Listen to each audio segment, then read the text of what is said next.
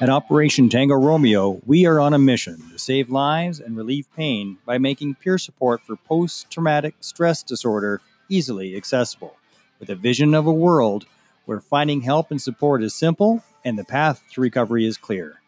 I am your OPSO, Mark Meinke, and this is Operation Tango Romeo, the Trauma Recovery Podcast. Now, here's a topic I'm going to get a lot of flack over, I'm sure, but I think it's an important one. We're going to do it anyway. We're going to talk about coping versus healing.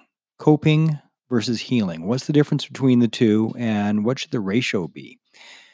Now, first of all, whatever your coping mechanism is, as long as it's not alcohol or drugs, whatever your coping mechanism is, coping makes room for healing.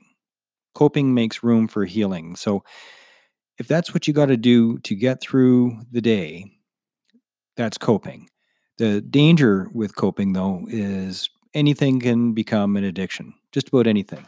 So whatever it is that you're using for coping mechanisms, you have to make darn sure that those coping mechanisms are healthy, that they're not doing harm to yourself or those around you.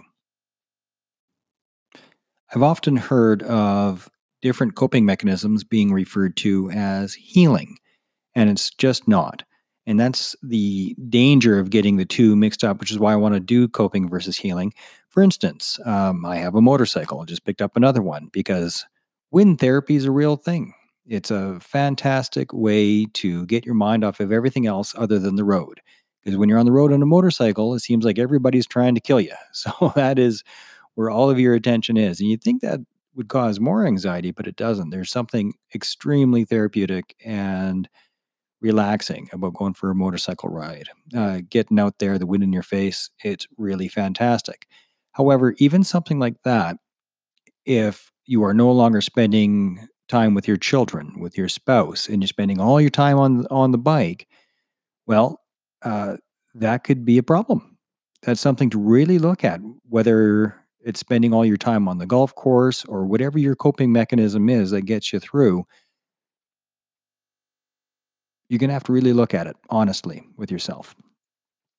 Before I started with therapy, I was taking the dog to the dog park once or twice a day, spending quite a bit of time there.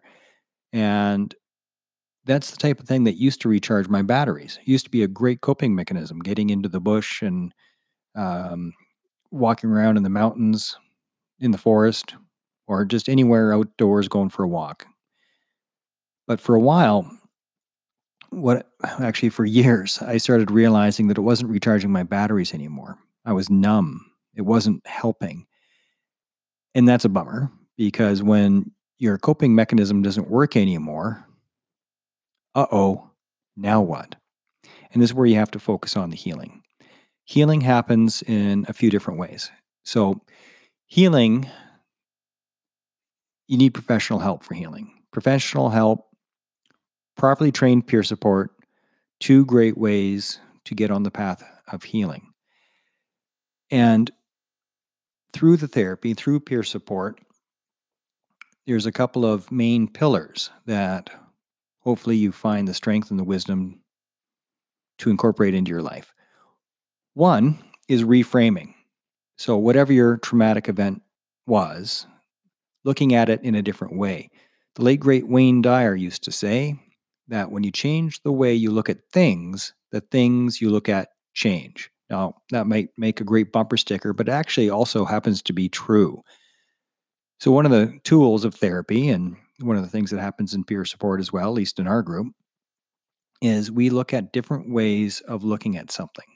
So, if you're looking at something through a lens that is destructive to your life, that is negative, that is not helping you or anybody else, well, maybe there's a different way to look at it. And people struggle with this. It's not easy because people like to hang on to the negative like you can't believe. And if you've been victimized, there are a lot of people out there that get addicted to that victim mentality and they can't let go of it. When you realize that being a victim is a place, Victimhood is a place, and you can get up and you can move away from it to a different place, a place where you're a champion, where you're the one who has overcome. That is actually a choice. It wasn't a choice to be traumatized, wasn't a choice to be victimized, wasn't a choice to be treated horribly or to experience a trauma of any sort. That's not the choice, but how you deal with it is a choice. How you deal with it is, in fact, a choice. So you got to decide. Am I going to stay a victim? And if you don't think you're a victim, well, let's do a little test on that. Who are you mad at? The moral injury of PTSD is a bugger. It amplifies, it's a force amplifier for any major traumatic event. Are you still mad at the person that did you wrong, or could have even caused a death, could have caused great pain? Are you still mad at that person? Because if you are, you're a victim. There's no separating that. If you're still mad at the asshole that did something terrible to you, then you're a victim. The reason people don't let go, and this is is part of the healing process. If you don't let go, then you cannot go through the healing process. If you cannot forgive the person, you can't go through the healing process. And the reason people don't forgive the offender is because they feel that it's somehow letting them off the hook. And it's not. It does not let the offender off the hook. Whoever did you wrong is not losing sleep because they did you wrong. They don't frickin' care. Might not even remember your name. So if you're still angry with this person, whoever that is, even if it's a spouse, whoever you're angry at, if you're angry at them and that's where your focus is, then you're a victim. You've chosen that place. You've chosen that perspective. And I know it's easier said than done. It's not easy to leave the place that is victimhood, especially when it's fresh. Especially when it's fresh. When somebody's done something really bad, really nasty, really evil, especially if it's specific towards you, it is really hard to forgive them. But here's how you do it. First, you try to look at things from their perspective. Incredibly difficult to do, but that is a big part of it. Because chances are pretty good that that horrible thing they did to you, you're saying, I would have never done that to you. Well, you don't know that because you're not them. If you were them and you're really in their boots, then you would have done exactly the same thing because you had the same backstory. So it doesn't matter if you would have done that same thing to them.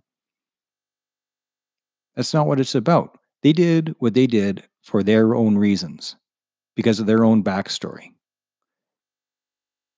You have to forgive it because if you don't, bitterness is what you're hanging on to. And here's one to write down and remember and say 1,000 times. Bitterness is like drinking poison and expecting the other person to die. Bitterness is like drinking poison and expecting the other person to die. It doesn't hurt them that you're bitter. It hurts you that you're bitter. It hurts you and those around you because that bitterness sweats off you like a stink, like really bad body odor. And all those closest to you, your children, those you love, your spouse,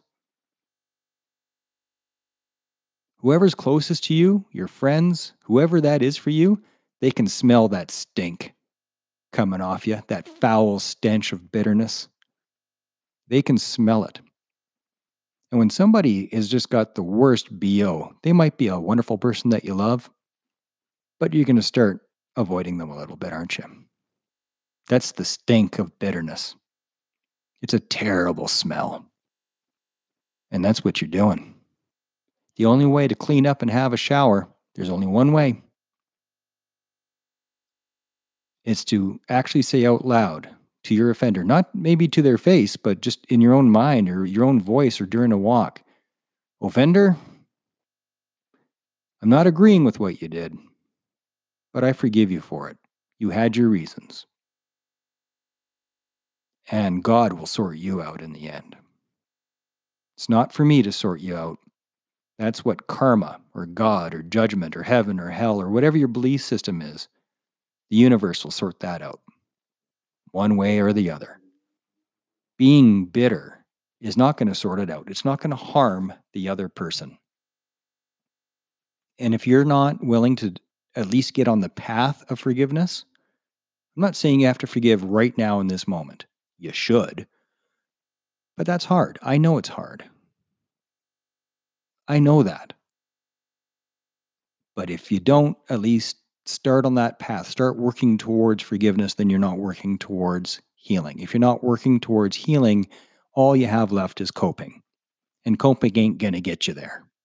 Coping makes room for healing. It does not replace healing. You have to learn how to forgive before you can move on. And if you can't do it for yourself, do it for those that you love the most. Because right now they can smell the stink of bitterness on you. And it is affecting them. And it's probably causing them to avoid you, at least a little bit. I'm your OPSO, Mark Meinke. This is Operation Tango Romeo.